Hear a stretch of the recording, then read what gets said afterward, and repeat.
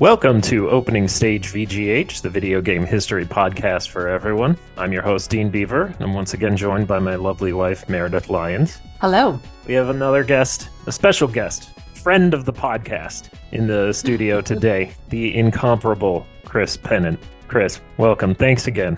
I'm sure there's other people that could be compared to me, but thank you for that. I think we can call you, this is your third time on the podcast. I think we can call you friend of the podcast at this point. Yeah, that's a title you've earned. Now, when you say it like that, that's true. I feel like Steve Martin and SNL. Yeah. You're like, you've reached that echelon. If I'm Steve Martin echelon, that's pretty solid. At least as far as Opening Stage VGH is concerned. It's true. Yeah. Like all 6 of our listeners. I actually met a listener. I was up in Chicago last month for a wedding, and a buddy of mine, not a friend of the podcast just yet. He's not up to 3 yet, so recurring correspondent Joseph Ramsky. He was getting married, and I ran into a friend of his who said that he's actually listened to Joe's episode. So I was like, I've never met anybody who listens to the podcast. How do you like it? He's like, you're doing great, man. So, and that was pretty much it. But that's all. That's when you're doing a podcast and you don't have ridiculous sponsors. That's really what you need sometimes. Just somebody saying, you're doing a good job. Yep. And Casper mattress isn't really a thing anymore, so. Wait, for real? Well, it is and isn't. Like, I went down this YouTube rabbit hole, and they were like, Casper, they were doing really well. You couldn't listen to a podcast without a commercial with them. And apparently, like, Target was looking to buy the company for like a few $1 billion at one point. Mm-hmm. But one thing that Casper didn't really realize is that people don't buy beds every year. And so, you buy one like every couple decades. Yeah. And so, like, they weren't planning on retaining a customer base because, you get a bed and you use it for like 15 years or whatever, and then that's it. But some people use it for longer than that. I want to say they did actually get bought by somebody, but it was like literally a quarter of what they were priced at beforehand. That seems like a thing that you would think about on the ground floor. Like how often because don't you, when you're like looking to sell a product, don't you think, how would I use this product? Like, first of all, and how much would I spend, and how would my buying habits be? And then think like, oh yeah, I have had my same bed since college or whatever. I don't know. Maybe we don't have Silicon Valley hipster money to like buy a bed every year. Yeah, well, that's so much waste though if you bought a bed every year. I understand if something had happened and you need a new bed, but and I know that we should apparently be buying them more frequently than we do, but it's a big purchase, and let's be honest, it's a pain in the ass. Yeah. I was talking to somebody recently about, I think it was sunglasses, and they were talking about the marketing ideas for specific sunglasses, or I think we were up on Milwaukee Avenue or somewhere else talking about stores that had opened and closed.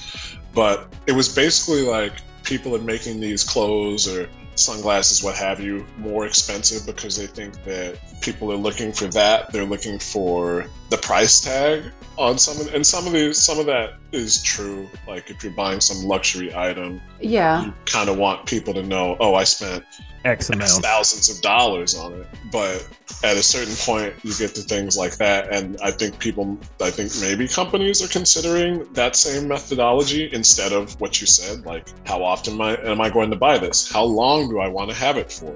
Right. And how much am I willing to spend on that? With sunglasses in particular, I don't know about the rest of the world, but I tend to wear them outside when I'm running around. And so, like, if I have a $200 pair of sunglasses and they get scratched, I'm gonna feel a lot different than with the pair that I bought at Kohl's. You know, that's I know growing up, my parents had like the Ray-Bans, and my mom had to get prescription sunglasses, but it was like a big deal for her, like, to hang on to those sunglasses. Yeah. And me, I'm like, I don't want that stress over sunglasses.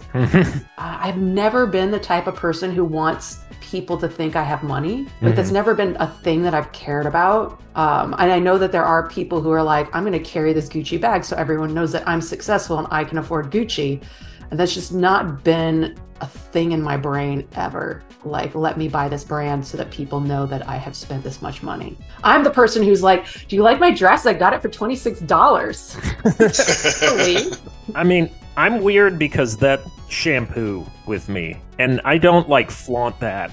I don't like burst out of the door and just be like, hey guys, look at my Tresemme. I kind of use that as like a gauge of my quality of life, like personally. If you can buy a good shampoo. But I can see that if you're able to afford healthcare products that you want rather than what is on discount, that just means you are at a place where you are comfortable. But that's not something, again, that you go tell people. That's like, I can afford the shampoo that I like, and this makes me happy as a human. I know that this is what you wanted to discuss in this podcast.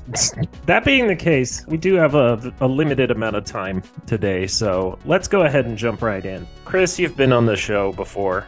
You know what the deal is. I got this essay that I've written. Just feel free to stop me and ask questions. And hold on. You're out of school completely. You're in your 30s, and you decided to write an essay.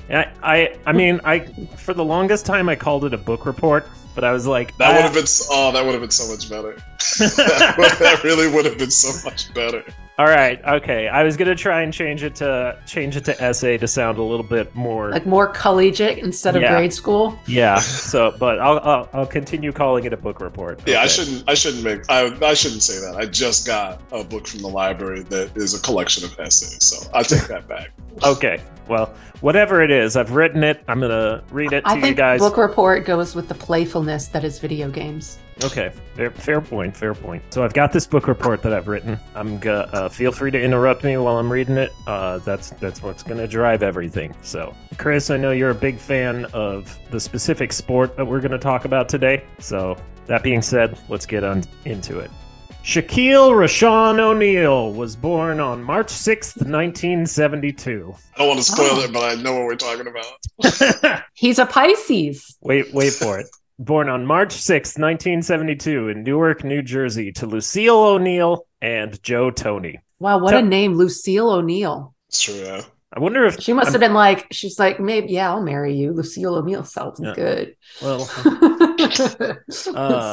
Toney, who struggled with drug addiction, was imprisoned for drug possession and was absent for most of O'Neal's infancy. Mm-hmm. Upon his release, he showed no interest in establishing a relationship with young Shaquille and relinquished parental rights to his now stepfather, Philip Harrison. O'Neal began playing basketball at an early age. He credits the Boys and Girls Club of America for giving him a safe place to play and keeping him off the streets. Coming from a tall family, he was already 6'6" by the time he was 13. Damn! Almost seemed built for the sport. His family could have played volleyball or... Yeah, I'm sure it did. There was, I don't go into it, but I think there was a reality show where Shaq would try to play a bunch of different my God, sports. are you talking about Shaq versus? I think so. Was the best show on summer television the year it aired. It was awesome. He had a home run derby contest with Albert Pujols.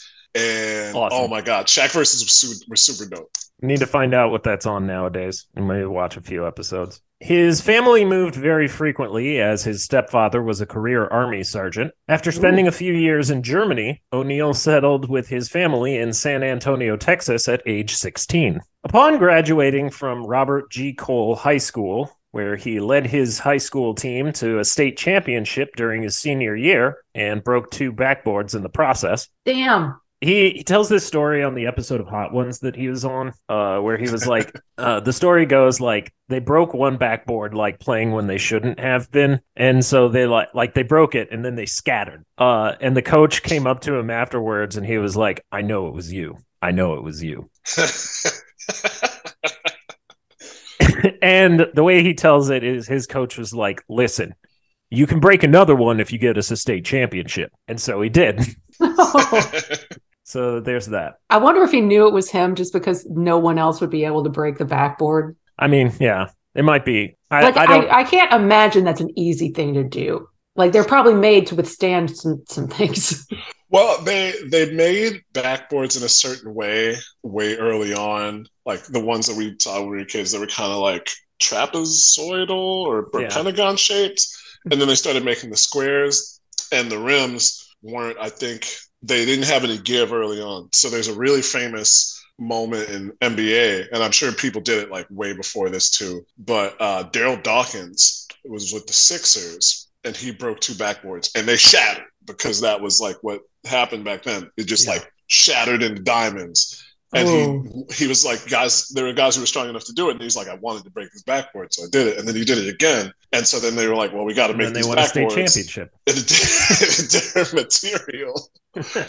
And so I know that you're going to get to it. But so Shaq shattered this backboard. And then there was a time where he did something similar. Like he was like, I was so mad that I wanted to pull this backboard down. And there's a video of him doing one where the apparatus collapses. And everybody runs out because they don't know what's happening. And it was like, whoa. And then there was, I think, a time later that year where he was playing the Nets in New Jersey, where he grew up. And he was like, 1, my family's there. 2, Derek Coleman was on the Nets and he was torching me. And I was like, you know what? I'm going to break this backboard. And he like pulls it. And you can see him pull it down.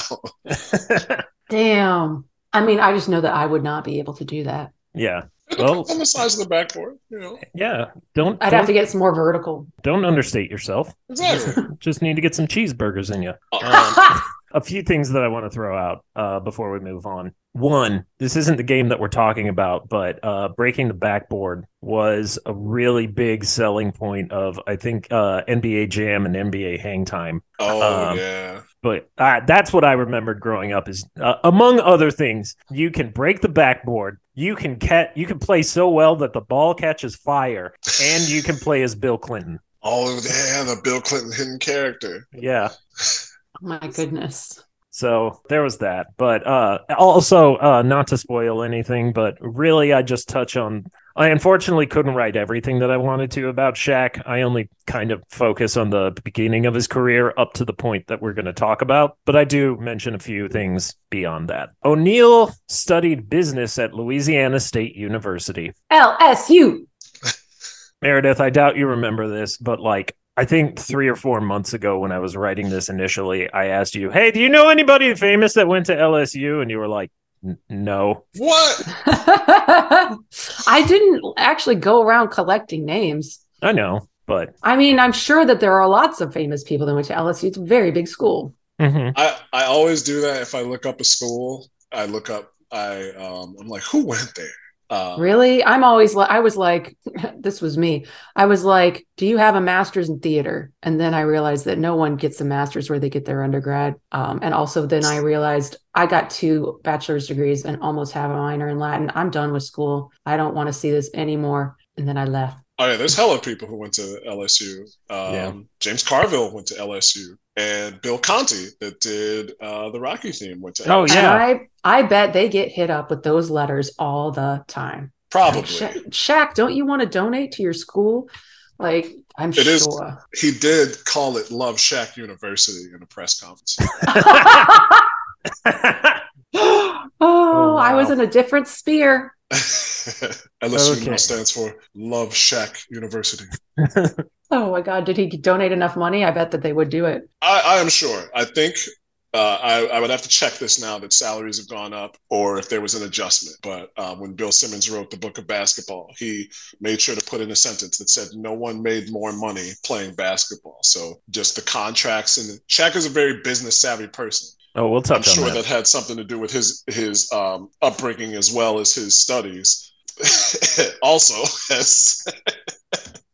as Charles Barkley said, he's not a college graduate. I think he went for 3 years. Oh my God. Charles we'll Barkley's interview with Conan where he mentioned Shaq is just hilarious. Oh, Charles Barkley is hilarious. He was a funny man. He's great. And they have this friendship where they just on TV they argue all the time. But they play off each other so well. I think it was him that was like, Shaq was talking about some kind of training regimen or something. And Charles Barkley was just like, man, you're a genetic freak. Look at you. You're a monster. You don't get to say anything about this. But it was just hilarious.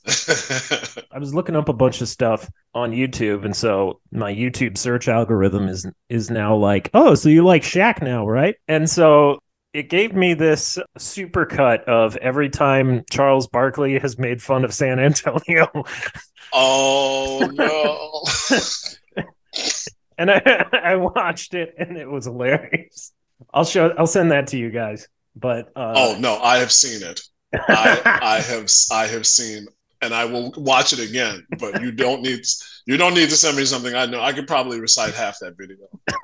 Awesome. Meredith, maybe I'll show that to you later today. Okay. But let's get back into it. O'Neal studied business at Louisiana State University. O'Neal had previously met Tigers coach Dale Brown while abroad in Germany, so playing for the team was a no-brainer. While at LSU, Shaq was named College Player of the Year in 1991 by the Associated Press and the United Press International. He left LSU early to pursue a career with the NBA, but that's nice to say. But continued his education during his professional career. He earned his BA in General Studies in 2000, fulfilling a promise that he made to his mother. Aww. You hear that a lot. The guys is like, I wanted to go and get the money, but they're like, I'm going to finish college. My mom said finish college. Vince Carter did that. He graduated from college during the playoffs. Mm-hmm. And there was a ton of news stories about him flying from Philadelphia or flying from either Toronto to Chapel Hill so that he could walk in his graduation, and then playing in this playoff game in Philadelphia the same day where they're like, Vince Carter's selfish. And I'm like, I get it. But if you tell your mom you're going to walk in graduation, you got to walk in graduation. Yeah. Yeah. I mean, I hate when people hate on people for that kind of stuff. It's like, there's so many other things you could be hating on. Let's hate on someone because he wants to go, he's got the money and he wants to go walk at his college graduation. I mean, while he was doing NBA shit, like, let's hate on this person because they're successful and have drive. Like, leave them alone. I would agree. I remember when I was in college, like I had a bunch of friends who were not going to walk in graduation because they were like, I don't want to listen to the speaker drone on about something for. So daydream like you did in class 4 years. You've been practicing for this shit. Yeah. So I told my mom and dad, I was like, I don't want to, because all of my contrarian friends didn't want to walk. So I went to my mom and dad. I was like, I don't really want to walk in graduation. And my mom was like, listen, we fucking paid for college. You're going to walk. So then, if memory serves, I walked next to you, Chris. Yes, because we still have that photo. Yeah. I walked twice. And, oh, well, look at me. My name is Meredith Wines. So I got 2 degrees. And listen to this. So I got my theater degree, and then 6 months later, I got my mass comm degree. And when I got my theater degree, my dad says, well, we don't have to come to this one, right? Because it's not the real degree. Oh. It's like... So your dad's he hasn't acted, because acting was the scariest thing that I did in college. And I did a lot of scary things in college. I climbed on top of buildings. And I also climbed on buildings. It was fun. But acting in one act play was the scariest thing I ever did. Was that New Faces? Yeah, David Alex's thing. And I had like one monologue, and it was like 5 minutes long, but I just remember seeing the light on my face and then seeing ghostly faces in the audience. Yeah. And I was sweating because the light was hot, but I was also like, holy fucking shit, I'm going to forget something. And I feel like I am trash right now. One of my early plays, I was in a musical called Little Abner, and I was just a chorus person, but one of the main like put 'em back girls, she got sick. And so they're like, Meredith, you're going to go up today. And I was like, yay, I know this. And I practiced. And it wasn't a big thing. It was like one line that I had to sing solo, and everything else was with everybody else. And my mom and my sister came to sit in the front row to watch me do my big thing. And I got up the stage, and I walked up to the front, caught sight of them. And oh no. And and then I went backstage and cried. Like, it was just so obvious that I walked up and like forgot a verse, stood there, and because all I could see was my mom and my sister while I was going, literally, they turned towards each other and started whispering. Oh God. I missed the next chorus song that I was in because I was crying backstage. Oh man. Anyway. Fun times. Shaquille O'Neal. Okay. Following college, O'Neal was drafted to the Orlando Magic with the first overall draft pick. He was voted Rookie of the Year in 1993 and was the first rookie to be voted an All-Star since Michael Jordan in 1985. While he was a capable defender on the court, averaging 2.3 blocks per game throughout his career, he only made one three-point shot out of 22 attempts throughout his entire professional career, a 4.5% success rate. It was a buzzer beater, though. Oh, it didn't win the game, but it beat the buzzer on the quarter. All right. Hey, take what you can get. During his tenure with the Magic, O'Neal was named to the 1996 United States Olympic basketball team, along with such greats as Charles Barkley, Karl Malone, and Scottie Pippen. Simultaneously, the Magic's leadership was changing, and the Orlando Sentinel published the results of two polls. Should the Magic fire head coach Brian Hill if that were one of O'Neal's conditions for returning? And is Shaquille O'Neal worth a contract of $115 million? The results of both polls ended up being no. Oh. O'Neal was teased about this by his Olympic teammates, and the fact that he had a child out of wedlock with his longtime girlfriend didn't necessarily help his 1996 public image. He continued to play with the Magic until free agency, when he signed with the Los Angeles Lakers, where he played from 1996 to 2004 and had a widely publicized rivalry with teammate Kobe Bryant. Which, I'm just going to touch on this, the whole child out of wedlock thing. They were long-term boyfriend and girlfriend. Like, it's times by today's changed. standards, it would have been fine. It would have been fine. But. I mean, even if you consider the landscape in 1996, pretty much everybody who had an opinion about that, unless they were in a very specific situation, was probably full of. Can I say full of the thing? Yes. Full of shit. Yeah. Cool. It's been a while. I couldn't remember the rules and regulations of the podcast. They were full of trash. Yeah. Absolute garbage. Especially if they were following a certain impeachment trial. They were on bullshit. That happened around that same time. It did. I graduated in 96 and I have like a time capsule that they would give you fill things out. Oh. And I like wrote on there something that I was so sick of hearing about it.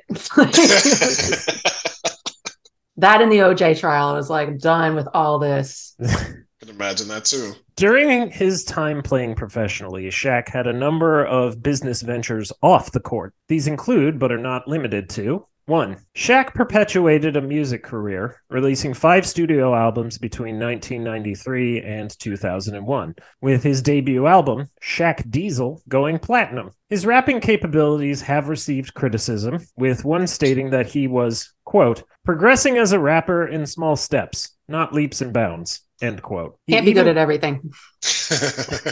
He even collaborated with Aaron Carter on his 2001 hit, That's How I Beat Shaq.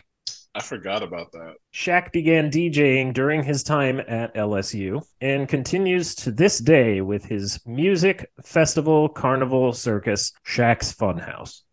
Oh, I've heard about that. I think Shaq spun it. Coach Shaq definitely spun at Lala. Mm-hmm. Definitely spun at Lala. And he did a gig in the Netherlands. It's on YouTube somewhere. And people are going nuts. Well, he's been doing it for a few years. Probably learned a few things. Mm-hmm. Yeah. That's how you do. You keep doing it and you improve. 2. Shaq's media personality has afforded him several acting opportunities, including starring in 2 feature-length films. His most famous, 1996's Kazam, had him portray a 5,000-year-old genie who appears from a boombox to grant a 12-year-old boy 3 wishes. That is so 90s. The film currently holds a 5% rating on Rotten Tomatoes. Oh my God. Boombox. I didn't want to jump ahead if you were going to talk about his other movies. No, I'm just going to state he was John Henry Irons in a movie who, not to branch too deep off into it, Meredith, but there was this thing in the 90s in the Superman comics called The Death of Superman. And fantastic arc. What happened was Superman died. We can talk about this a little bit later, but Superman dies and 4 other Superman-esque people like fill the Superman vacuum. And then one of them goes nuts and starts killing a bunch of people. And then the real Superman comes back with a mullet. Yeah, he was like before this came out a couple weeks before Spawn and before Blade. So Shaq was like one of the first black superheroes on screen. Well, like major DC Marvel superheroes, because Meteor Man came out, I think, in '94. But also, the kid who he granted the wish to in Kazam was played by Francis Capra, who was Weevil on Veronica Mars. Okay. And that's all I really know about Kazam, other than the fact that the guys on Inside the NBA will make fun of him every few months about it. But Blue Chips, that he was in with Nick Nolte and Penny Hardaway, one is a very good movie about college athletics and the money behind it. And two, there's a scene with Bob Cousy that played for the Celtics in the 1950s and early 60s. He plays the athletic director at, I think it's Western University is what it's called. Okay. And he's talking to Nick Nolte, the coach, and they're in the gym. And he's like, I want to recruit these guys. Of course I want to recruit these guys, but I don't know what we need to do. And Cousy is shooting free throws while he's talking. By this point, Bob Cousy played in the NBA in the 50s and went to college in the 40s. So he's in his 70s, I think. Yeah. And he shoots and doesn't miss. And he shoots 10 free throws and doesn't miss them. And and there's a point where Nick Nolte ad-libs and it's just like, do you ever miss? It wasn't in the script. And then just for fun, he shot the last one left-handed. Oh, Jesus. Nice. I think I remember that, just that clip. I haven't seen that one. I obviously still have was some that research I need to do. Was that one take? He just kept shooting the. I think so. Just because of the fact that they got that. He was. I think he's just talking to him, and of course they're not thinking, oh, he's gonna hit all of them. Right. But he's just shooting. He was just like, yeah, let's go in. You're gonna be shooting free throws and practicing, and I'm talking to you about my philosophical concerns about this college program, and we assume that you're going to miss one, and he's just thinking free throws like they shouldn't even be floating. It's like that in films, like the basketball scene with Denzel Washington and Ray Allen in He Got Game was supposed to be Ray Allen destroying Denzel Washington. One, because he's just Denzel Washington, and two, because in the movie he hates him. He's his father who killed his mom and went to jail. But Denzel played basketball at Fordham, so he hit the first two shots on him, and then it became a real basketball game. And they're watching this, should we stop? Because they were going at each other. Oh, awesome. So athletics, it never leaves you. I like it. To kind of put a button on Shaq's acting career, Shaq also appeared in a commercial for Disney during the 2000 Screen Actors Guild strike, for which he was fined for crossing the picket line. Thank you. Come on. You've got your SAG card. I didn't know that. They were serious about that strike too. Yeah. They tried, because I think I was still in college when it started going on, and they went, some people that I was in school with, were getting called for these auditions, and they were like, I don't know if we should take this. And one girl who didn't know anything did. And then later in life, 10 years later, went to apply for her card, and they pulled out the blacklist. And she had to go to SAG court and explain that she didn't know what she was doing. So she was like, I don't mess with the union anymore. They let her get her card. I guess she made a good case or whatever, but she was like, yeah, I had to go. It was like a trial. There was a judge and everything. So they were serious about that strike. Oh man. Shaq has long had an interest in law enforcement and some level of involvement with the various locations in which he's lived, most being honorary deputyships. He took part in a September 2006 raid in Bedford County, Virginia, despite not being qualified as a SWAT officer. And it is also worth mentioning that in June of 2008, 2 honorary deputyships were revoked from Virginia and Maricopa County, Arizona, when video surfaced of Shaq performing a diss track about Kobe Bryant, which involved the use of racial slurs. Those racial slurs. Shaq shouldn't be taking part in raids. Let me say that first. But the racial slurs in the song were the N-word. And let's be honest, that is a very niche word that these two guys can bandy about with each other in private. Uh-huh. So if you hear about it in public, I'm sorry. The worst part about that was that he told Kobe to tell him how my ass tastes. Whoa! Because he won another championship. Whoa. And that's what they really should have been. That's it. That's all. I keep going. Okay. All right. That is a good line, though. Put that in a book somewhere. He's progressing. That was like 2007. He was just like 10 years ahead of the ass-eating revolution. And lastly, before we start wrapping up Shaq's biography, Shaq has had a number of different business ventures, some more successful than others. He has made investments in General Electric, Apple, and PepsiCo. He was also a minority owner of the Sacramento Kings until selling his stake in January of 2022. He joined Papa John's board of directors and opened 9 stores in the Atlanta, Georgia area, becoming a spokesperson for the company in the process. The pizza chain currently offers the Shaq-a-Roni pizza, an extra large pizza with extra cheese and extra pepperoni cut into large foldable slices. I'm in the online trivia league, and they do the seasons. The seasons go like, I think, about 3 weeks of a year where you're competing against people in a certain group. Outside of the seasons, they have one-day special quizzes that are just like on different topics, like a Chicago Images quiz or a quiz about the Caucasus Mountains, things that are very specific, right? And so there is one quiz that came up earlier this year called Shaq Endorses This One Day Special, and it was all about the things that he has pitched or endorsed. Whoa. Because there's that many.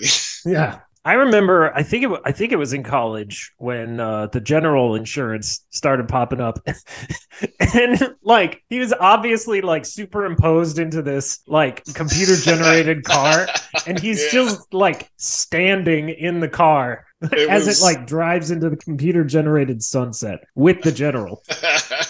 Oh God, it was so ridiculous. But Shaq has all of this money now. I mean, Shaq continued to play professionally until 2011, playing for the Miami Heat, Phoenix Suns, Cleveland Cavaliers, and Boston Celtics along the way. A series of injuries led to his retirement, which he announced on Twitter before the dark Twitter times.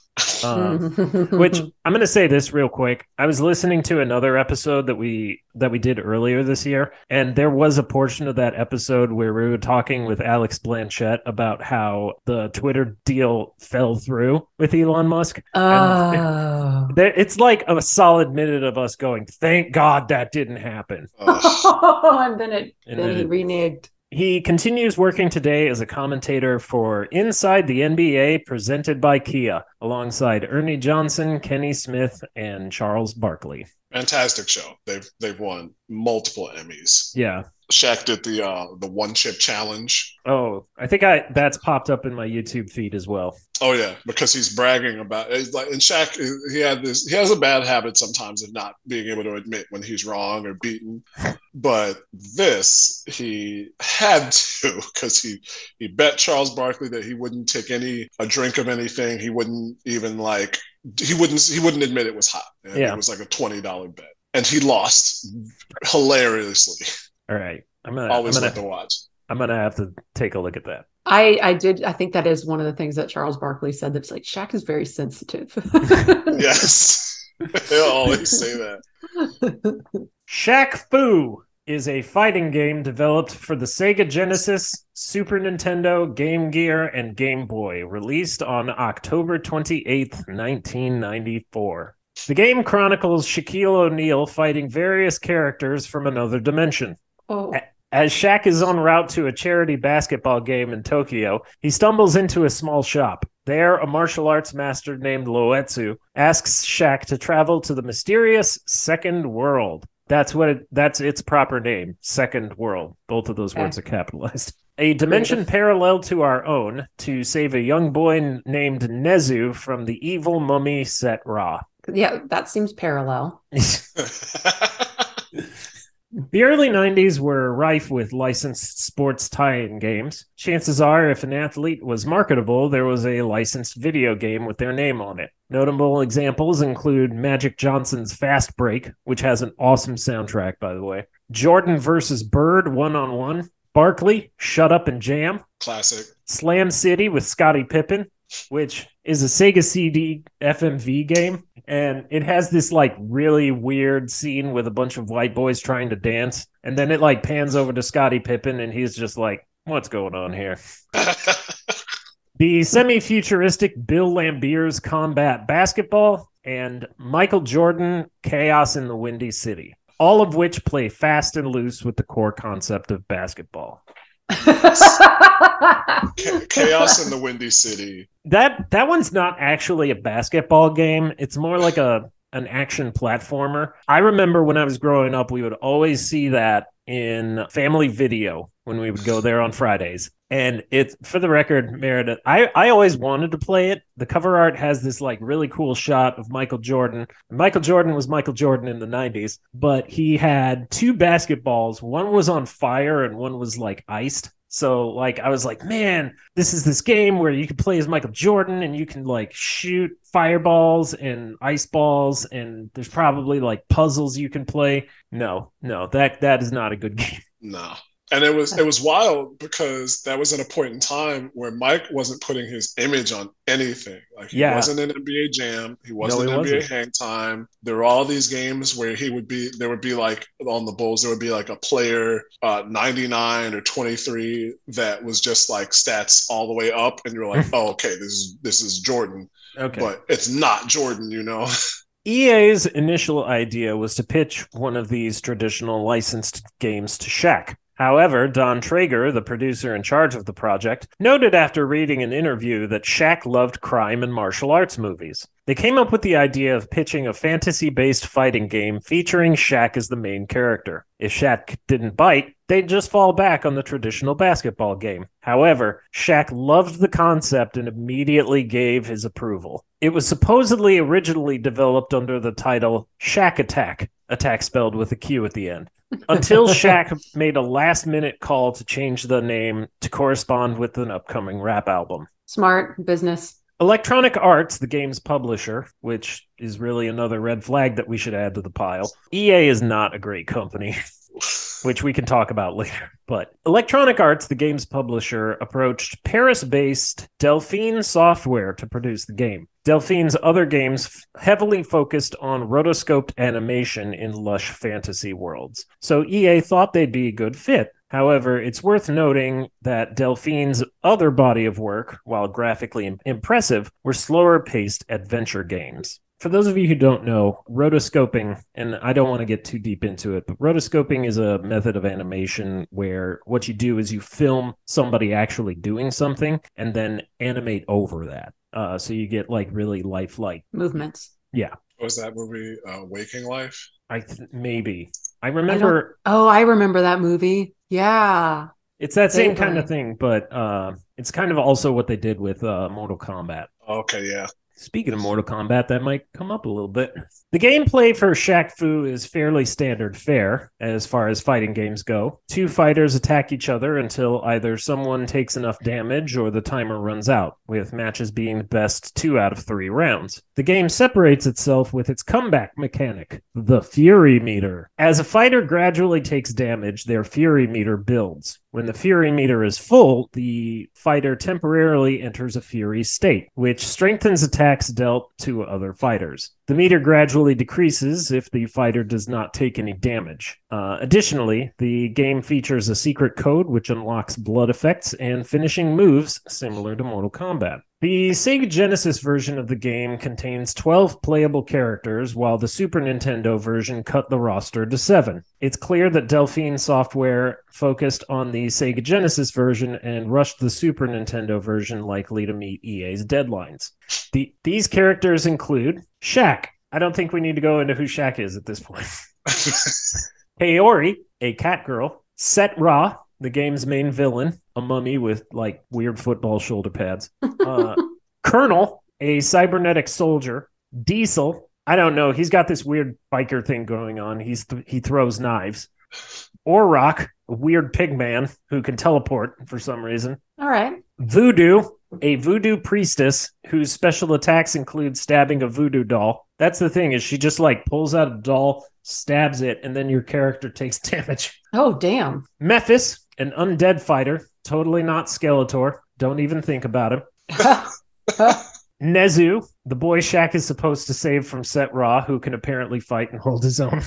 Raja, a sword-fighting prince with an Arabian motif. Beast, this weird mutant dude. Chris, think Cinder and Glacius from Killer Instinct. Okay. And Old Man, Luetzu, the man who sends Shaq on his quest in the first place. Okay. Shaq Fu, while initially met with only mixed reviews, has since been regarded as one of the worst games ever made. Oh, man. While the game is well animated and fun to look at, gameplay mechanics seem to have taken a backseat to visual pleasures.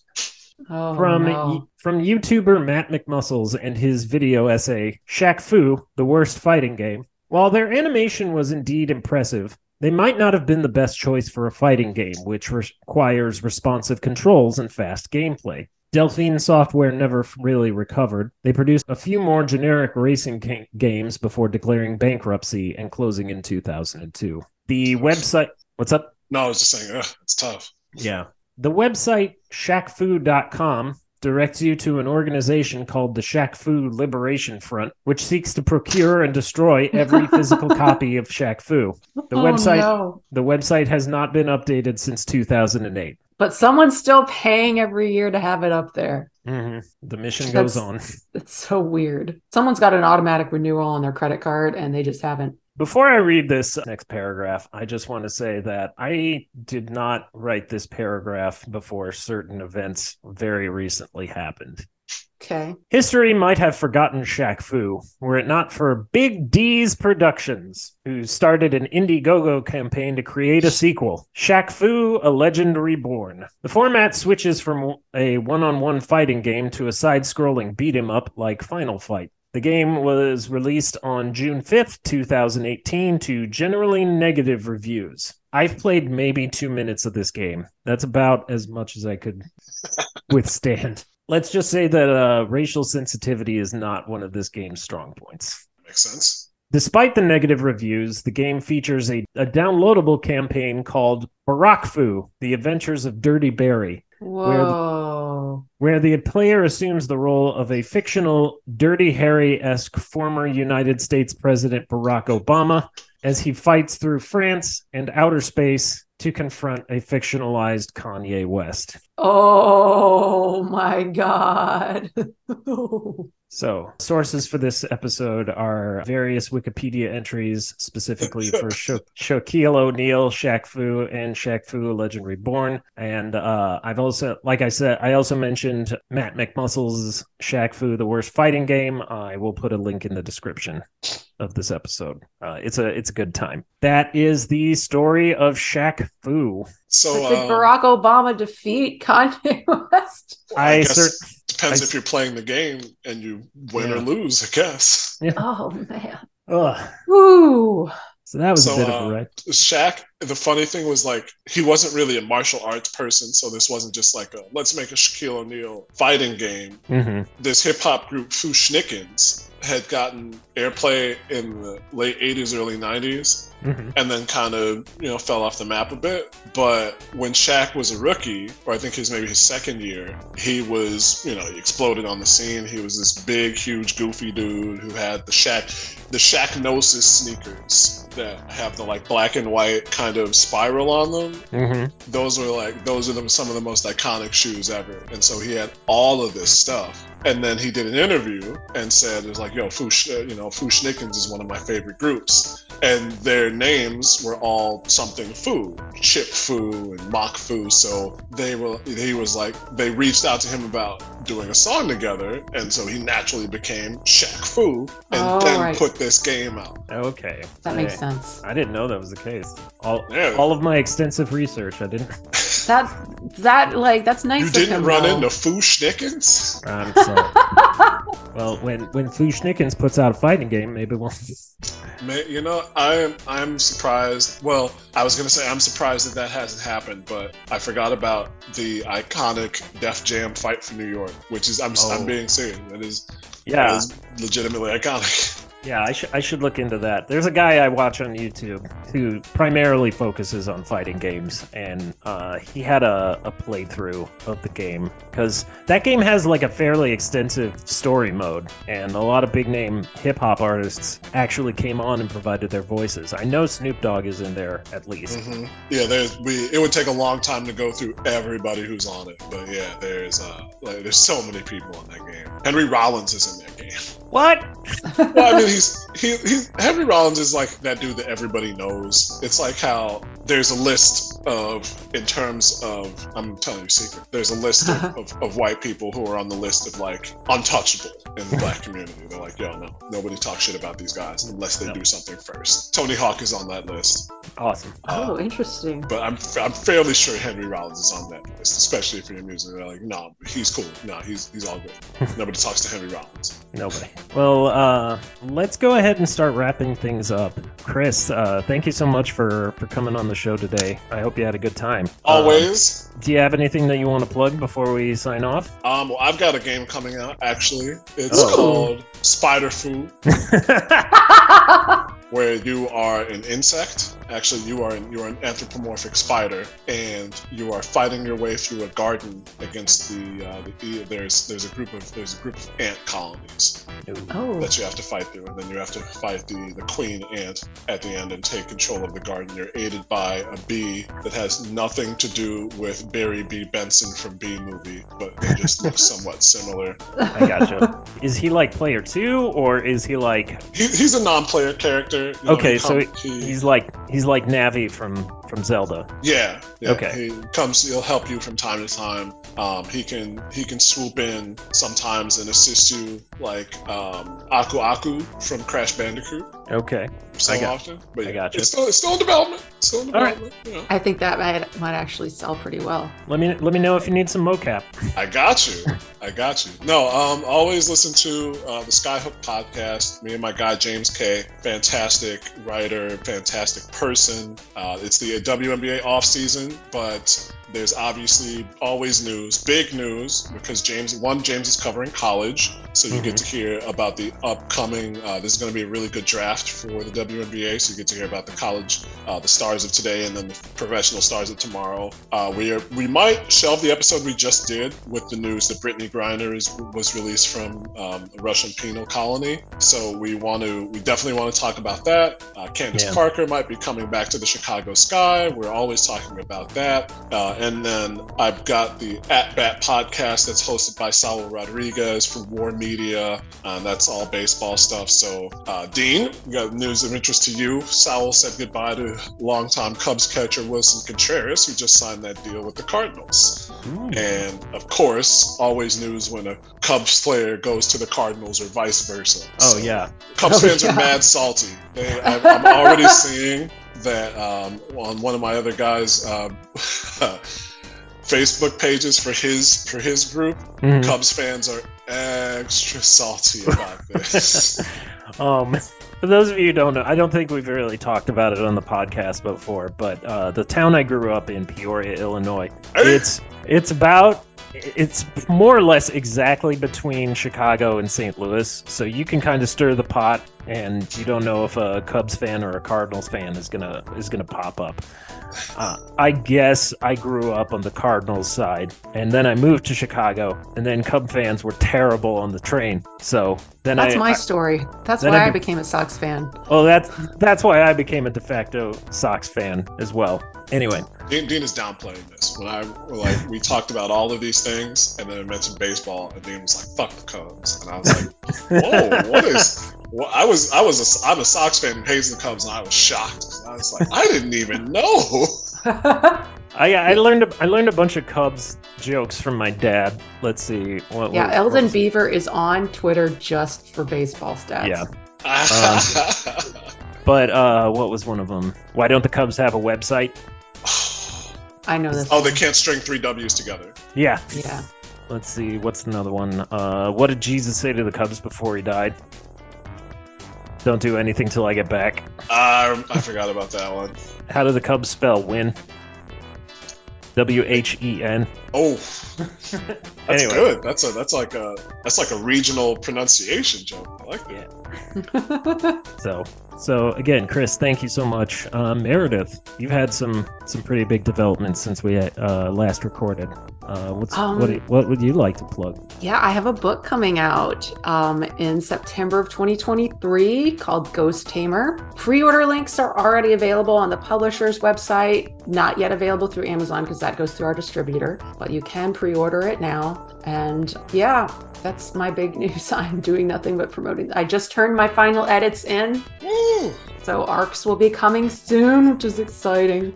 Awesome. Are you going to do a tour? Are you going to do a? But you know, actually, I should talk to you about. I've been meaning to bring back my podcast where I talk to people about what they do and why they like it. So we should talk about that. I would love to. And yes, I am going to take myself on tour. I'm definitely going to do a signing in Chicago for sure because the book takes place in Chicago in the winter. I was like, I hated the winter in Chicago, but there's something really nice and gritty about writing about how miserable it was.